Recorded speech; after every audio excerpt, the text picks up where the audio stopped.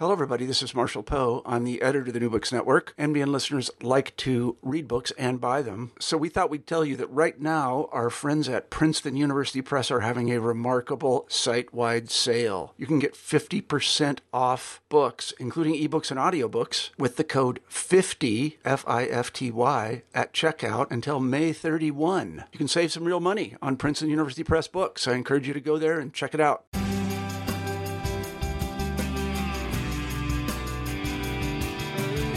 Hello, everyone, and welcome to New Books in Sociology, a podcast channel on the New Books Network. I'm Sneha Navarapu, the host of your channel, and today we have with us Rebecca Hanson and Patricia Richards, authors of the wonderful book Harassed: Gender, Bodies, and Ethnographic Research, published by the University of California Press in 2019.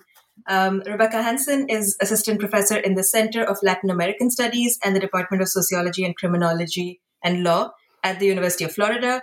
Patricia Richards is professor of sociology and women's studies at the University of Georgia. Rebecca and Patricia, welcome to the show. Thank you so much. We're happy to be here. Yeah, thank you so much for the invitation.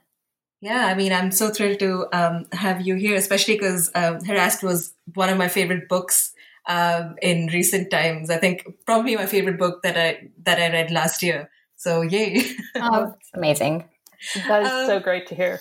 Yeah. So I was hoping that we could start off with you just telling us a little bit about yourselves, perhaps how you became sociologists. Yeah, sure. I guess I can get us started off. So I would say probably, and I think this is true for maybe a lot of people, it was really just an amazing professor that I had. And when I was doing my undergraduate at a really small public liberal arts school in Alabama. And I just felt like the classes that I had with him just really helped me to understand things that I was experiencing through the sociological imagination, and just kind of really taught me how to situate these personal issues within broader social dynamics and inequalities, and provided me with a vocabulary for understanding things that I just think I didn't have before. And then we also read a lot of ethnographies in his class. And I remember being just like immediately drawn to those. So once I was aware of graduate school being a thing, with those two things combined, I kind of just knew that's where I was going to head after finishing my undergraduate. Mm-hmm. Yeah, I think kind of similarly to Rebecca, I actually started my undergrad thinking that I would major in English and anthropology. And I was at the University of Wisconsin, and as a freshman, classes, it was notoriously difficult to get into the classes you wanted to take. And so the first anthropology class I was able to take ended up being an archaeology one, and it just did not resonate with me. I didn't like the class at all, but I simultaneously had gotten into an honors intro to sociology, and it completely resonated with me. I felt like it really, I was like, this is how I see the world. And that kind of sealed the deal for me. And my experience at the University of Wisconsin and, with the range of different professors really convinced me that that's what I wanted to do as a profession. Mm-hmm. Wow, thank you for that. I'm sure that resonates with a lot of our listeners. Now, before we get into the details of the book, I was hoping that you could share with us how this project unfolded, how it all began, and how you made the difficult decision, I guess, of co-authoring this. Yeah, I think that's a really fantastic question because the origin story of the book, I suppose, really situates the entire, like I said, the argument that we put forward. It's a very nice segue into kind of understanding what we are attempting to do with the book. So the idea for the book actually came out of my dissertation research, which is a completely different project on policing in Venezuela. So when I was conducting my research in Venezuela, it was a 2-year ethnography, and I was just being very consistently harassed by not just the police officers that I was working with, but a lot of the other men in state institutions that I was navigating. And it never really occurred to me to talk to anyone about that harassment. It just seemed like something that was like I was handling really poorly. I didn't know what to do about, and was kind of ashamed of.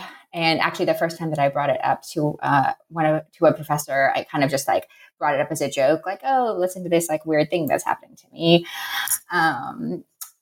But at some point, Patricia and I think it was probably 6 or 8 months maybe into my research, Patricia and I had a conversation about what was going on. And she was like, "Oh my gosh, this is crazy. We have to talk about this," which I think is probably an appropriate response.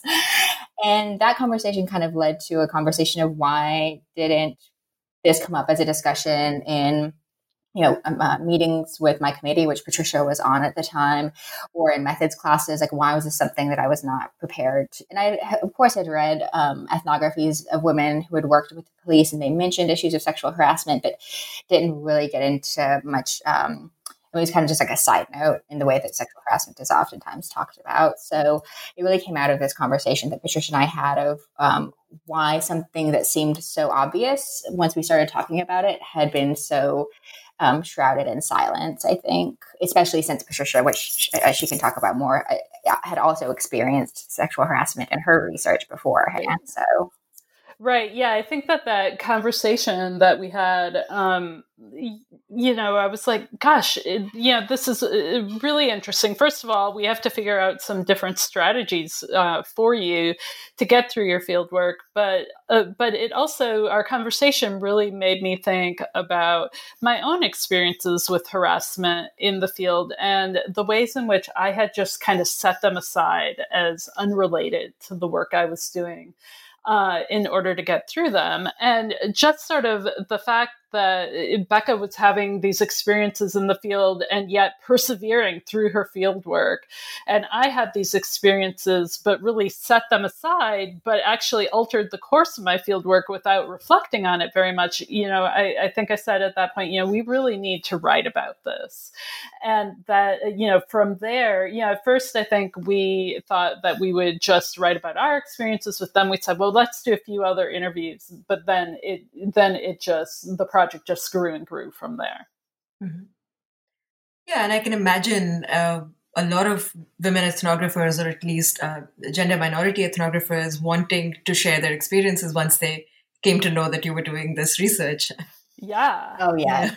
It was not. It was actually really difficult not being able to interview all of the people that contacted us from the call for participants. And I think this is contributed to what Patricia was talking about in terms of us moving from just an article or a few articles to the book, is that whenever we presented the project at a conference or talked to women about it, there was just such a resounding response and excitement and encouragement. I mean, I really think that encouragement is what really motivated us to write the book. So I really appreciate all of that.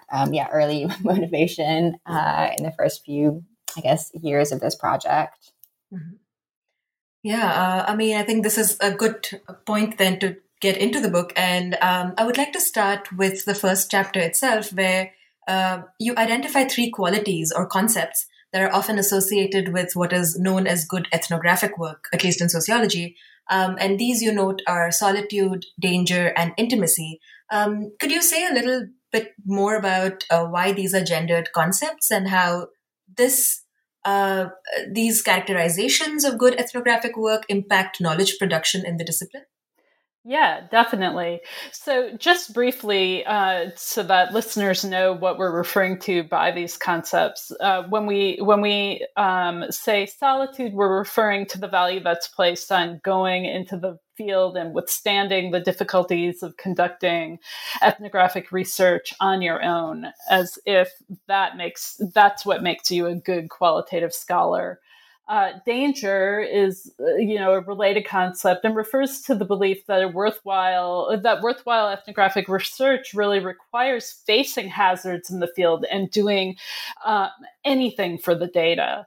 And then intimacy which is frequently held up as sort of the approach that creates the best the access to the best data, refers to the idea of becoming as close as possible to research participants by spending as much time as possible with them. So our participants talked about the many ways that they were disciplined into these standards. The standards were reinforced in their coursework. They were reinforced in the ways in which they were mentored or not mentored. And they were reinforced by the ethnographies that were held up as the exemplars in the field. And so as a result, we call solitude, danger, and intimacy the three fixations. Now, how are these gendered? The three fixations are really based on the ideal of a disembodied, homogenized, quote unquote, neutral researcher. And this idea is, of course, rooted in the dualisms that are at the core of Western intellectual culture, privileging mind over body and reason over emotion. But in reality, there's no neutral researcher, but rather an ethnographic theory and practice that's rooted in the experiences of elite white men. And as a result, when women and ethnic and racial minorities and sexual minorities go into the field and have experiences of harassment, this ideal, based on elite white men's experiences, has a silencing effect on them when they experience this unwanted sexual contact, and it really discourages them from evaluating the systemic character of their experiences. Yeah, and I would just add on there. I mean, I think we can look at, what types of violence are valorized within ethnographic narratives in academia. What kind of violence gets celebrated or receives like this academic credibility, and it's very much so this kind of like physical violence is associated with masculinity. It's very hard to think of accounts where women have talked about confronting sexual assault or violence in the field, and they have received like the same academic accolades that men receive for talking about this, right? So just thinking about the type of violence that's celebrated within academia, within ethnographic writing, I think points to the gender dynamic. Right. And I would also say here that the three fixations also contradict what many women are told to do to keep themselves safe in their everyday lives. So in other words, they ask researchers to do precisely those things that women are shamed for doing after they experience sexualized or racialized violence in their everyday lives. So there's a real contradiction in messaging there. But in addition, you asked in your question about the impacts of these standards on the production of knowledge. And Becca and I talk about a few of these in the book. And the first is that interactions that bring sex, gender, race, and the body to the fore often become residual data or end up being ignored altogether. And, what we mean by this is that many of our participants were absolutely blindsided by their experiences with harassment while they were in the field. And as a result, much like I did in my own experiences, they tried to ignore them or set them aside. So we use Joan Fujimura's concept or term for the data that scientists misrecognize or set aside because they don't fit with their pre-established categories of analysis. And call them, so her term for this is awkward surplus. So that's the term that we use in the book as well to talk about the data that's just set aside. And in addition, as sort of a corollary of this setting aside of data, part of what that means is that despite sort of a growing emphasis within ethnography on reflexivity and positionality, the ongoing influence of the three fixations really leads to a superficial attention to embodiment in the field, and thus really limits the ways in which we envision gathering good data. Mm-hmm. Well, this is actually a great segue into my next question, which is about how does one go about writing with the body, or what does embodied ethnography in its truest sense mean, at least in what you have gathered from your interviews with your participants? Yeah, I think this is a great question to think about, like, concretely, how do we go about changing the these fixations that we talk about in the book. So we talk about embodied ethnography in a couple of different ways in the book, but I think we could probably summarize it as kind of a practice of reflecting on how one's research process is structured by the meanings that are attached to our bodies and our identities and self-presentation in our field sites, and the implications that all of these meanings have for the knowledge that we produce.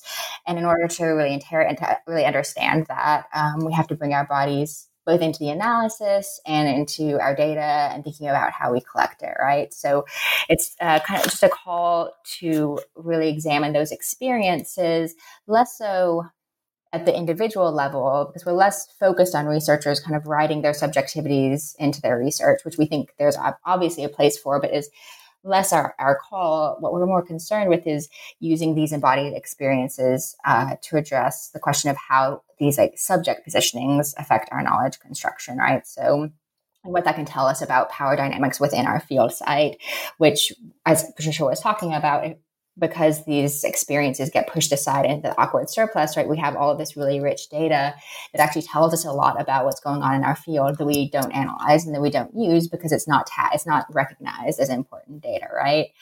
And I think, so of course, like we're not the first ones to be writing about embodied ethnography, right? There's a lot of, as we say in the book, it seems like embodiment is kind of like having its heyday in academia right now. So, but I do think it's important to kind of differentiate, I think, what our motivation is and what we're thinking about with the book from some other perspectives, kind of thinking about carnal ethnography or experiential methods. In that, in contrast to some of this other scholarship, which tends to kind of place the emphasis on the researcher's body as this tool that, you know, we use to insert ourselves into the worlds of others to get really intimate with our subjects, right? So some of the writing in this area talks about, you know, how we can follow our participants and engage in the activities that they engage in and thus have a better understanding of their social worlds, right? So like really using the body to get to dig into the social worlds of our participants, which is of course important, but that scholarship tends to ignore or not differentiate very well among the different challenges and forms of violence that researchers encounter when they do this type of thing, right? Precisely due to their particular embodiment. And that is more so kind of the focus of our book. I think it's also important to, which is something we mentioned in the conclusion, is important to recognize, is that we don't think that embodied ethnography is like, you know, is the solution to the problems that we point out in the book in terms of teaching methods and evaluating ethnographies and such. So we think it's one way that it's one approach that can be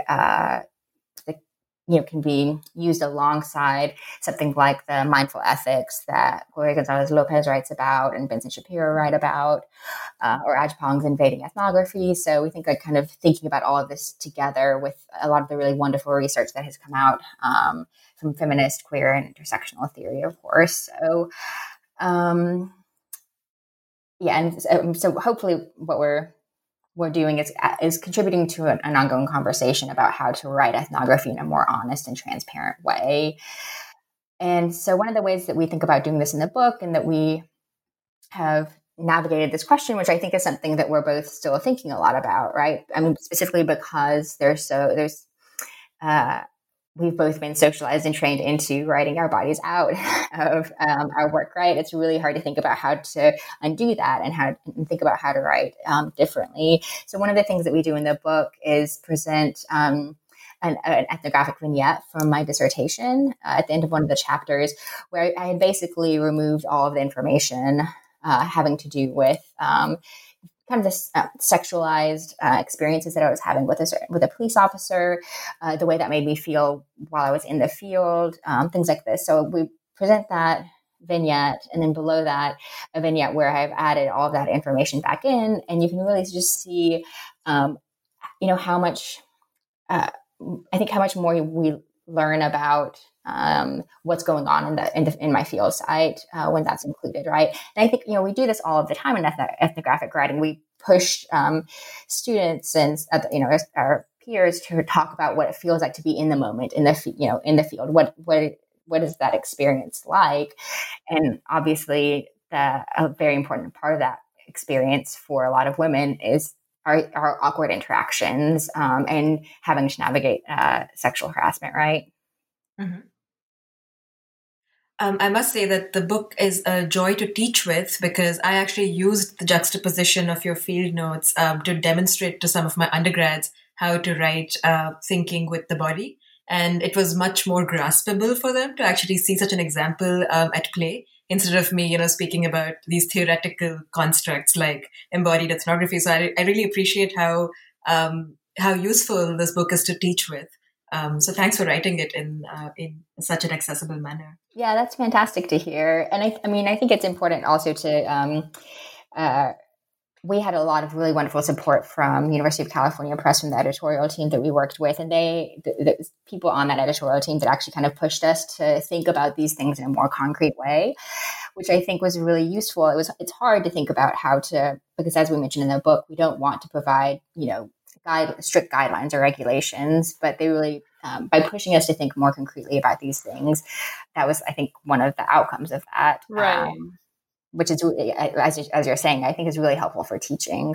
Right. That was sort of why we really integrated the questions for reflection throughout the book. And also there's, at the end of one of the chapters, we also include kind of a list of questions that you might ask yourself about experiences you had in the field, and sort of questions as you're writing up your field notes to think about that maybe will help you get at some of these embodied components. Like, for example, was there anything about my experience in the field today that made me uncomfortable? Why did it make me uncomfortable? Something as simple as that can really elicit some of the things that we're talking about, to get us to think about how our own embodied experiences might reflect something about the social realities that we're studying. Yeah, and this is actually something that I'm still working through, and Patricia and I still talk about, because I'm working on my book manuscript from the dissertation that I was doing research for, and so I'm working on this practice of writing in an embodied way, which can be very difficult to navigate sometimes. And honestly, it can be sometimes kind of frightening, right? Because you go back over what you've written and think like, oh my goodness, how is this going to be received? Of course, right? And so it's definitely, it does require, I think, a lot of reflection and questioning what we've learned about writing ethnography to write in this way. Mm-hmm. Yeah. No, thanks for that. I was just thinking about the several moments post fieldwork that I was looking over my field notes and was honestly surprised that such an interaction even happened. Like a part of my brain just repressed some of these moments. And when I read it and I see like this big star being like, avoid this person. And I'm like, oh my God, yeah, that was awful. Uh-huh. Which I think it's like precisely what Patricia was talking about. I think earlier on is that like we make these decisions in the field, right, to avoid someone or avoid a certain space without reflecting on it, because you're just like, I'm going to put this aside. I have to get my field work done. I need to get my data. And then later on you surprise yourself by reading about the things that you ended up doing. Yeah.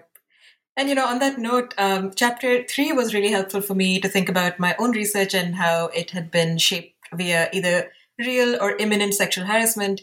And I felt like you showed very sensitively how ethnographers either tend to A, abandon the project, B, modify it, or C, suffer through it, as you so rightfully put it. Or rightly put it, sorry. But I was curious to know more about how the disciplinary expectations about research affect, the choice that ethnographers make and the emotions that those choices engender. I know that there's a lot of guilt and shame that ethnographers carry in either writing about it or not writing about certain things. And maybe if you could help us understand how this varies between gender, sexuality, and also the stage of one's career. Mm-hmm. Yeah, I think this was a really interesting finding that came out of our interview data, were these different strategies that women used in navigating sexualization and sexual harassment. I was personally surprised at the number of women who did abandon their projects. at the time, I was just amazed at their strength to be able to do that, because I was terrified of doing that with my own research. So it was really actually wonderful to hear stories of women who were prioritizing their safety over getting this data. So, Becca, can I just say, also some of the men we interviewed. So the men that we interviewed were a minority of the subjects, but also some of the men we interviewed abandoned their subjects as well, which really points out that these embodied experiences are, they're gendered, and harassment is experienced mostly by women in the field, or yet more often by women in the field, perhaps. But it's important. I think our message is important for all ethnographers, regardless of gender. Mm-hmm. But yeah, absolutely. Sorry for interrupting. No, I think that's really important. Yeah, in thinking about the narratives that men use also to kind of justify why they abandon their projects in a way that makes sense with the ethnographic fixations that we talk about, which is really interesting. Mm-hmm. So yeah, we were really intentional about recruiting a diverse sample of researchers for the project. Though our interviews and analysis don't really, I think, allow us maybe to identify some of these really, really interesting patterns, I think, that you're kind of teasing out here. So in other words, how one's social location and identities interact with ethnographic fixations to make one option maybe more possible or more attractive. So we were, in this process, like I said, we found these strategies, and we're really interested in documenting the strategies that researchers were using in the field, but we didn't really systematically analyze why some people chose one strategy over another. But I think that would be a fantastic research project that I would either love to do in the future, or hope that someone else does in the future. I think it's a really fantastic question and really important. So we did talk a lot, to our participants about what seemed to them to be unique challenges that they faced due to their embodiment or identities, and then kind of the way they made connections, I suppose, between those challenges and what other researchers went through maybe. So, for example, we had a really wonderful interview with a trans researcher that we were interviewing about difficulties of doing international research, because he travels with syringes and injectable medication, some of which is considered a controlled substance depending on the country that you're traveling in. But he noted, as he was kind of thinking about this interview, that this was a challenge that other researchers with medical issues also face as well, right? And this is absolutely a consideration for researchers when weighing the viability of a project. And I think these kinds of things that we don't really talk about, because they're based in thinking about our bodies in the field, kind of pile up throughout a project maybe, and can maybe push us to abandon, but maybe I suppose make abandoning a project a more attractive option, because we're just so not prepared to deal with a lot of those issues. I think but probably, I think, also has a lot to do with the kind of support that you receive from your committee, right? So I think it's important to situate these responses that women had in the field within academia as well.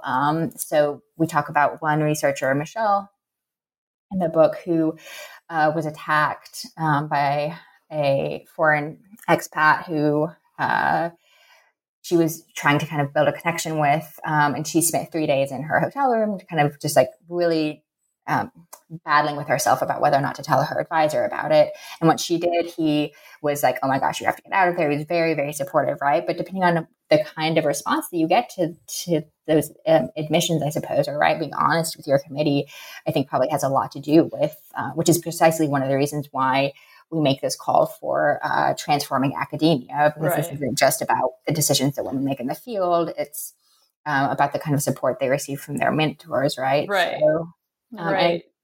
Sorry, go ahead. Oh, I was just going to add there that some of our participants had a lot of support when they finally decided to tell their committee members or advisors about their experiences in the field. But others did not. Other participants were told, well, that's just part of fieldwork. You just have to suck it up. And that sort of attitude is exactly what people are fearing in the field when they are reluctant to talk about these experiences. And so, yeah, just as Becca was saying, I think that here on this question of abandoning or altering or suffering through, this also really comes down to the importance of making it normal to talk about sexualized experiences and experiences with harassment as part of fieldwork, that has to be a part of the training. And it really needs to be made explicit that young ethnographers should have support networks and feel supported by their committees and mentors, such that they come to them when they are having these sorts of experiences in the field. Mm-hmm. Yeah. And if I may just follow up on that, I often also worried, I guess, when I was writing about either villainizing my informants or making, already marginalized sections of society appear aggressive or sexually aggressive, and I was often worried about stereotyping. And I was wondering how one goes about dealing with that kind of guilt. Yeah, I mean, a lot of our participants talked about that as feeding into their reluctance to talk about their experiences in the field, to be sure. And actually, concern over that issue also entered into our sampling procedures in deciding, who we talked to. Becca and I really wanted to make sure that we were drawing on participants who did their research in the global north as well as in the global south, in order to kind of avoid falling into that stereotype that this is something, that just happens to sort of naive researchers, women researchers going into the global south, where of course these men are going to harass them. We didn't want to feed into that stereotype, because of course we have, people in our sample who did research, with elite scientists who were harassed. We have people in our sample who did research, in the man camps in North and South Dakota who were harassed. And so harassment happens in all sectors. But at the same time, that sort of concern about reinforcing a colonialist gaze or a racist gaze was really a part of the consideration of many of our participants who, didn't want to add into that dynamic. There's a really great article by a group of anthropologists on this issue as well. That Becca, do you remember? It's by Maya Berry and her colleagues, and I think it's in Current Anthropology. The name of the article is Towards a Fugitive Anthropology, I believe. Yeah, and it's written by a group of anthropologists, all of whom are women of color, and all of whom are involved in what they call, or in what anthropologists call activist anthropology, and basically, they talk about how their commitments as activist anthropologists really, ended up contributing to their own subjugation and to, like, their own vulnerability to harassment, racialized and gender harassment, and sexual violence in the field. Yeah, I think. Oh, sorry. I was just going to add that I think that this is a really interesting question to think about in terms of if you are coming from an activist or a feminist approach, because particularly with the feminist approach, it kind of puts you in a bind in some ways, right? Because you're even more aware, hopefully, right, of reproducing these stereotypes or marginalizing people through your narratives. So you're more aware of it, which makes it much harder for you to talk about potentially, right? So there's an interesting contradiction there, I think, for women doing research coming from particular theoretical frameworks. Mm-hmm.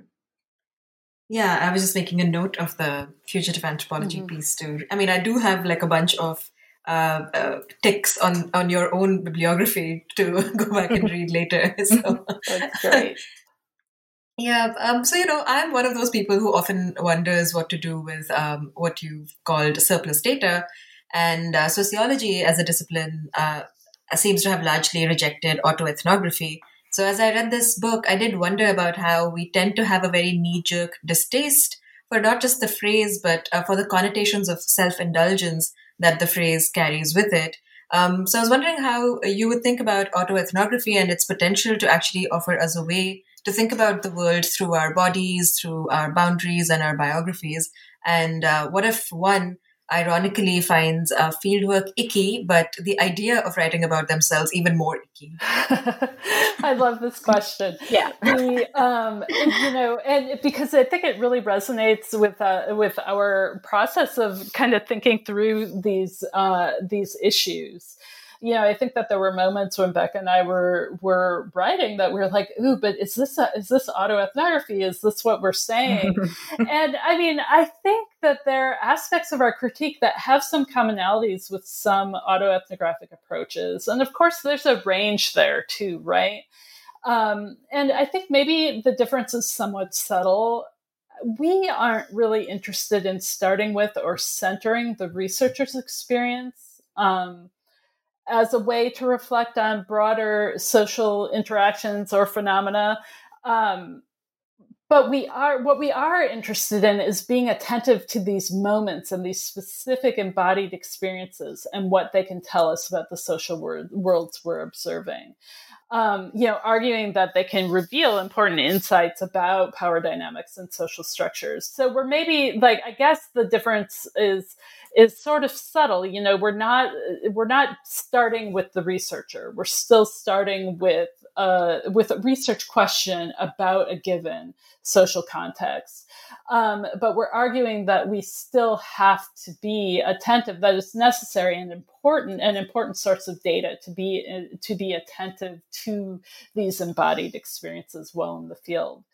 When we leave them out, when we leave out these icky or uncomfortable or threatening elements, when we exclude them from our work, we might limit our readers' information about our process and evidence and findings. But perhaps, at least equally importantly, we also contribute to those narratives about what good research is, that it's disembodied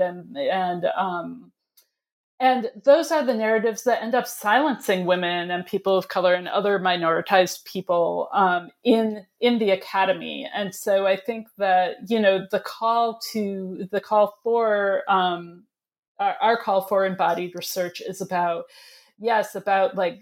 we argue that it's better research to include these elements, but I think it's also really important to do it in order to not contribute to these silencing narratives.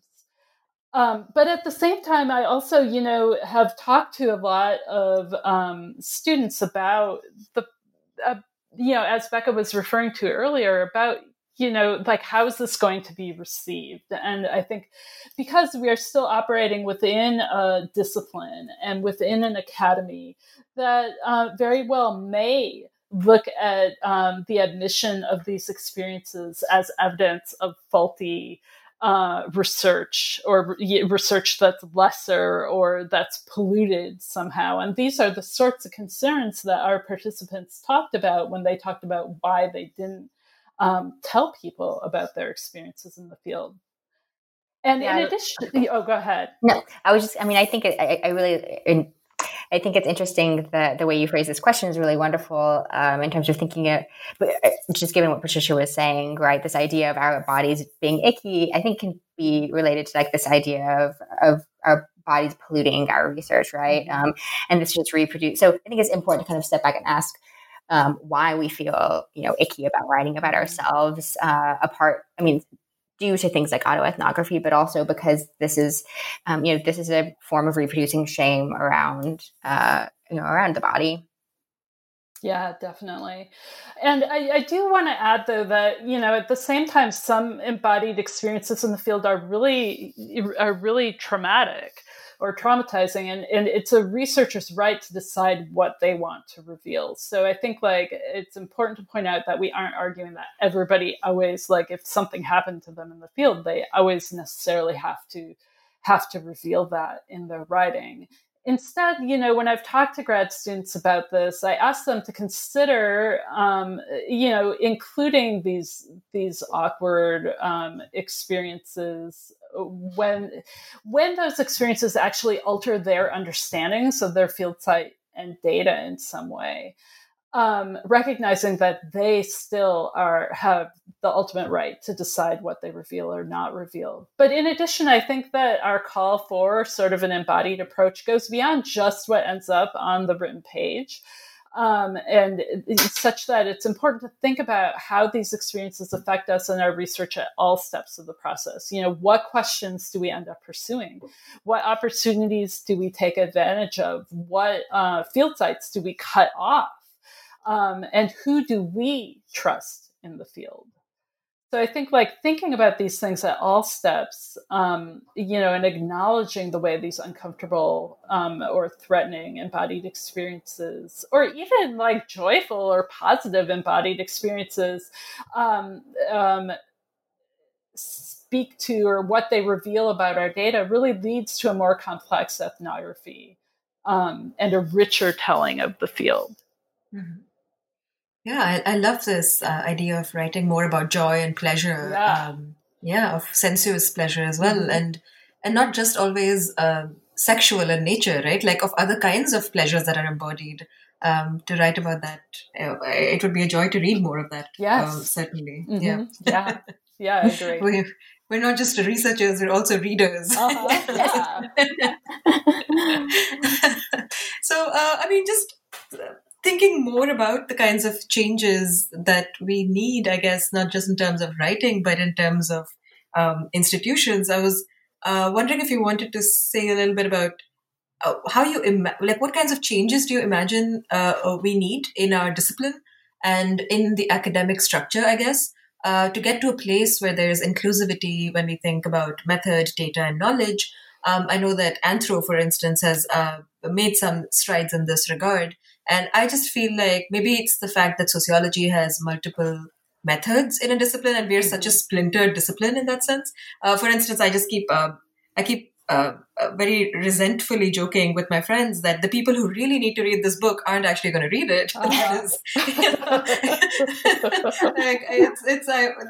of my friends who are cis white men doing quantitative work who have never even thought about body and its place in research, right? And I just want to make them read this book, but I also realize that we are maybe still far away from that possibility. So I was wondering what kinds of changes would you imagine and recommend, I guess? Yeah, that's definitely I think a fear that we have had all along, what you're talking about, right? Specifically because we were on a panel at a conference where a man asked us if only women should read this book, or what was the purpose of men reading the book. And I think that really it's tragic for a number of reasons.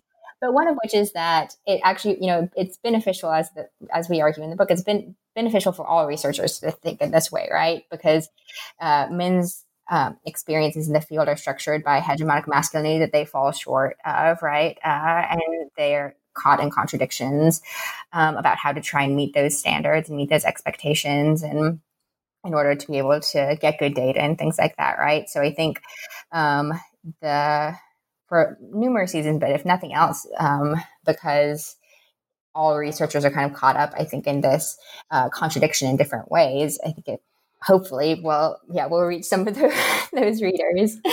I think that the changes, as you're saying, I think in sociology, and we tend to talk a lot about problems, it's a lot harder to think about solutions, of course, and this was definitely something that we struggled with, not only because it's hard to come up with solutions, but also because there is, plenty of work showing how changes that have been put into place at the institutional level only end up, reproducing inequalities and sexual harassment and things like that, right? But Patricia, you might remember the name of the author.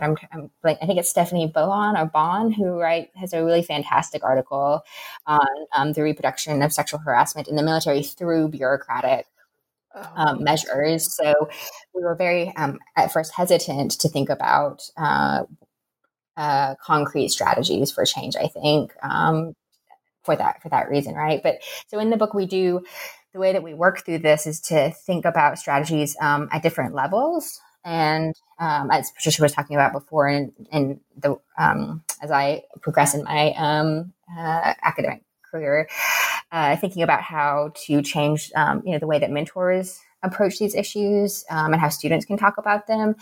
It's something that we spend a lot of time on, kind of, I think, encouraging mentors to open up spaces for students to be able to talk about these things, and encouraging students to look to find, as Patricia was mentioning before, to really build their own networks and find their own spaces as well. Because yes, we're not going to change academia overnight, right? So it's might not be the case that you will receive the support that you need from your mentor, right? But there are other places that we can go about looking for that, right? As a discipline, we talk a lot about being able to value uneven integration into our research sites as data. And so what we mean by that is not thinking about moving past or moving beyond these things that seem to, that separate us from the people that we're working with, or something that or produce awkward interactions, right? But understanding that those are going to continue throughout your field work, and then considering how that influences who gains access where, and the ease or difficulty with which they do tells us about social relations in our site, right? So thinking about some different ways in which we can evaluate research, I think, is very important. And of course, this has a lot to do with the gatekeepers in our field, right? And by gatekeepers, we're talking about journal editors or people who are reading grant applications, or even book reviewers, right? So as a basic first step towards institutional change, we of course need these really sustained efforts of diversifying our grad programs and departments, and these disciplinary gatekeepers of all sorts to try and decenter the white, cis, straight, androcentric perspective that we talk about in the book. But as we also mentioned, representation, of course, and these efforts aren't really sufficient, as we, I think, probably all know, aren't really sufficient to change academic culture. And so then that brings us to thinking or talking about the importance of collective reflexivity. And reflexivity tends to oftentimes be talked about as a very individual practice, but we think it's important to really consider how this can operate at the disciplinary level, right? That as a discipline, as sociologists, we really need to ask ourselves, what do we value explicitly or implicitly as a discipline, and whose voices and perspectives are affirmed by how we teach methods and review manuscripts and mentor students, right? Just, I think this book is hopefully contributing to starting that conversation, right? But there's a lot, there's much further to go, right? And then I think one of the comments that we received from a colleague while we were working on this chapter is maybe one of the best solutions, or well, maybe not solutions, but moves towards change, is that basically feminist anti-racists need to take over the means of ethnographic production. So it's hard to put it more succinctly. Right. Yeah. And I guess finally, since this is a book about methods and methodology, I was hoping we could talk a little bit about how you went about collecting data for this book, how your own gender, sexuality, race shaped the data you received, and the way you analyzed it. And finally, and I'm most curious about this, the pleasures and strategies of co-authoring a monograph. Yeah, this is such a nice question to kind of sum up with. I think, our process, as I began to talk about earlier, we initially thought, we'll just write a reflection piece. And then we thought, well, no, let's do just a few interviews. And that few interviews, those first few interviews that we did, we were kind of like, this is a much bigger project. I mean, first of all, we did, I think, 56 interviews. We could have done double that based on the response that we got to our call for participants. And the reason, one of the ways in which we really saw it kind of exploding was that it became immediately clear, even, and it was something that even when we kind of designed our sampling, it was already in the back of our mind, but it became exceptionally clear right away that these aren't, gender never stands alone. We know this as intersectional scholars. But, it was really, really clear to us that we needed to do our very best to make sure, as more, to put it in very sociological lingo, to oversample among women of color. But then we also were like, well, we also want to have some men in the sample because that was going to help us, we felt, test some of our theoretical ideas, and also to really show the ways in which, as we argue, everyone's research is embodied. These are questions that everybody needs to be thinking about. And so the project just kind of grew and grew in that regard.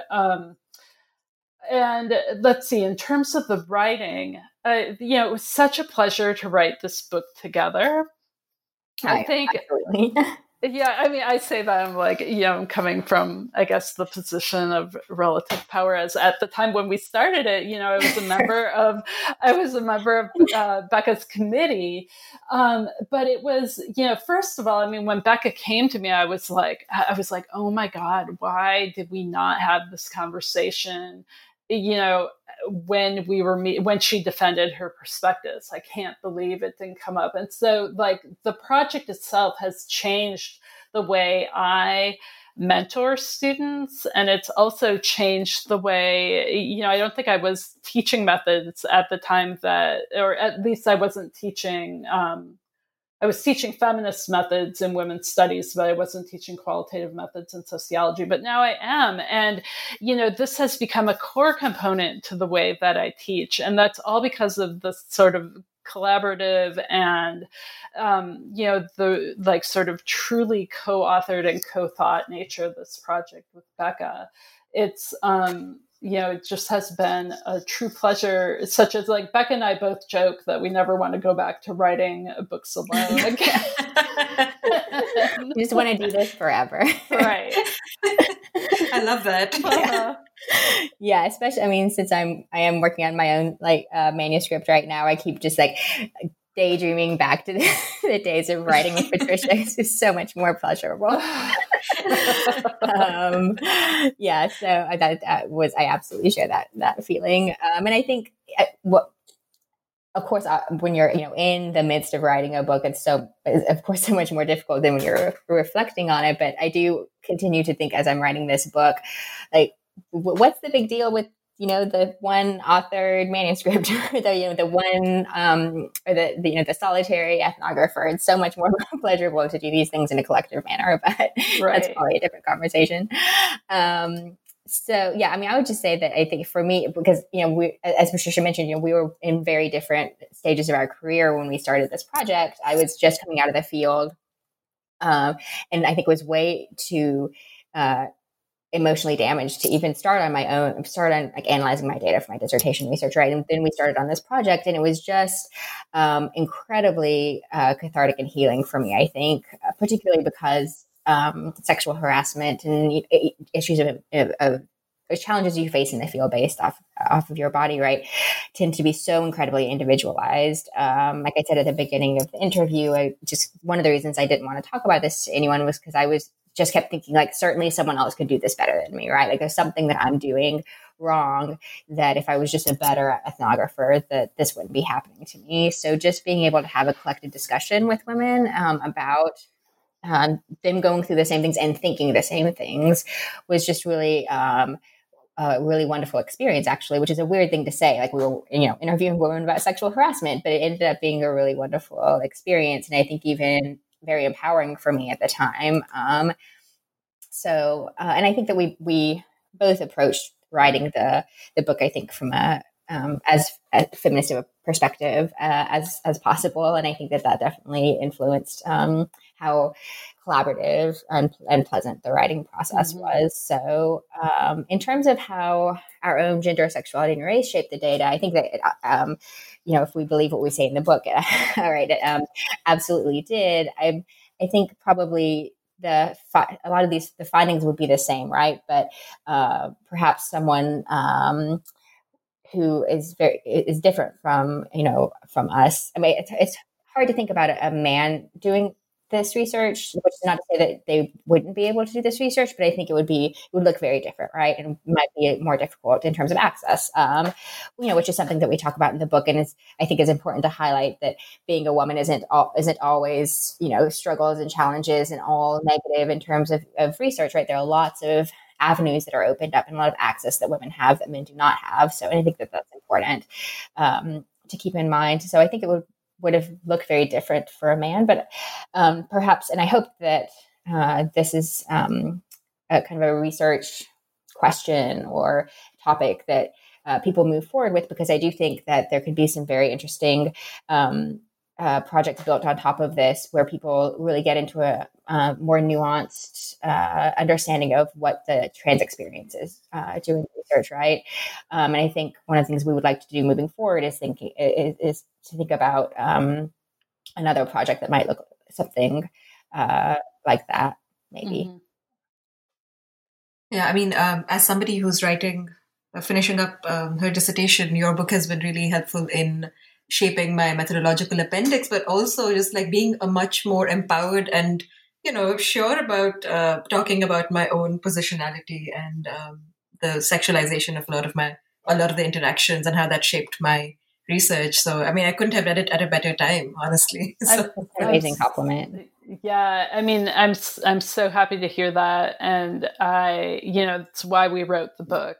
Mm-hmm. We really want it. We were really hoping it would be understood as a resource for people. Yeah, I mean, I can attest to that. Well, this was such a lovely conversation. And before I let you go, I would love to know what you're both working on now. And I guess what can we expect to see either individually or collectively in the near future? Well, so one of the things that Beck and I are thinking about together that actually it came up when we were presenting, the idea sort of came out of something that Randall Contreras said when we were talking about the book, and he was commenting on it at an event at the University of Florida. And he was talking about wanting more examples of what embodied writing would look like. And so one of the things that we're toying with is doing an edited volume where we ask different people to do sort of versions of what Becca did, just with that short vignette at the end of the chapter where she presented her original way of writing it and then made it more embodied. And so our thought is to invite several, different authors coming from, different subject positions and different contexts of research to kind of write contributions, or to write a contribution that does just that, and kind of contrasting, and so to begin to really think about different ways in which we might write embodied ethnography, and how that might look different depending on who you are and where the context in which you're doing research. So that's one thing that we're thinking about. And I have an ongoing project with a colleague, Mirai Panemal, in Wallmapu, which is the Mapuche word for southern Chile, in which we are looking at women elders' lived experiences as sort of a resource for theorizing decolonization. Yeah, I think that this project, because there were so many things that we wanted to do with it and weren't able to, as Patricia said, there were so many more interviews that we would have liked to have done. I think is something that we'll continue to think about and build on hopefully for a long time, since it was such a wonderful process working on it. So, and then hopefully we'll see how successful it is, but hopefully my book on policing in Venezuela will provide an example of how to write in this way that we're advocating for. Fingers crossed that I achieve that successfully. Yeah, I can't wait to read both these books in the pipeline. All the projects sound absolutely fantastic. Well, thank you so much for your time. And I had such a lovely conversation, and I wish you all the luck in your projects and endeavors. Well, the same to you. And thank you so much for the invitation. It was a true pleasure to talk to you today. Yeah, thank you. And lots of support in finishing up your dissertation. Thank you. Much appreciated. All right. Take care. Thanks. Thanks. Thank you.